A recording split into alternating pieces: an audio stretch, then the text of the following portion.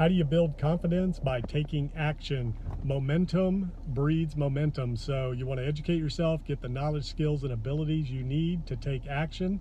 And once you take action, once you start doing and you get results and you get positive results, that builds confidence, and you become more and more competent, more and more capable, and more confident in what you're doing. So taking action, leading to positive results, is how you build confidence so that you can become more competent in what you're doing, and then nothing can stop you. Once you get out there and you start doing things, you start taking action, you start putting what you're learning into action, then that is what propels you to move forward and continue to reach new heights.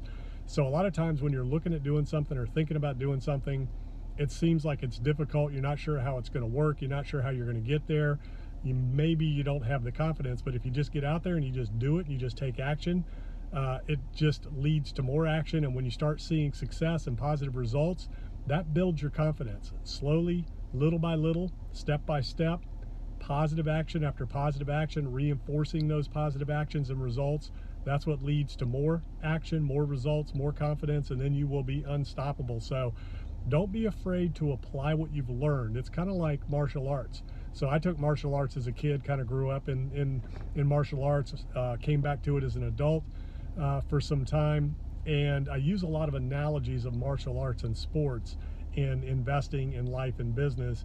And one of the things that's interesting is I have known some black belts that were very good in the gym, but they were no good on the street because they were afraid to apply what it was that they knew, what they learned, what they trained for.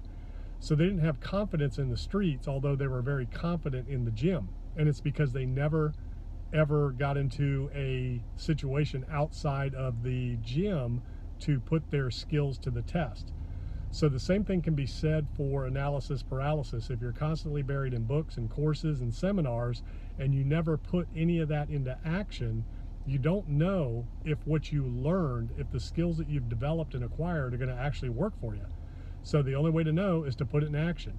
And sometimes it's going to work, sometimes it's not, but it really doesn't matter. The key is taking action, and then when you get the results you're looking for, building on those results, building on that consistent, deliberate, focused action on the things that are going to achieve the results and produce the results over and over and over is what will give you the confidence to get out and to tackle the world, take on the world, and achieve your dreams. So get out there, take action, don't let anything stop you.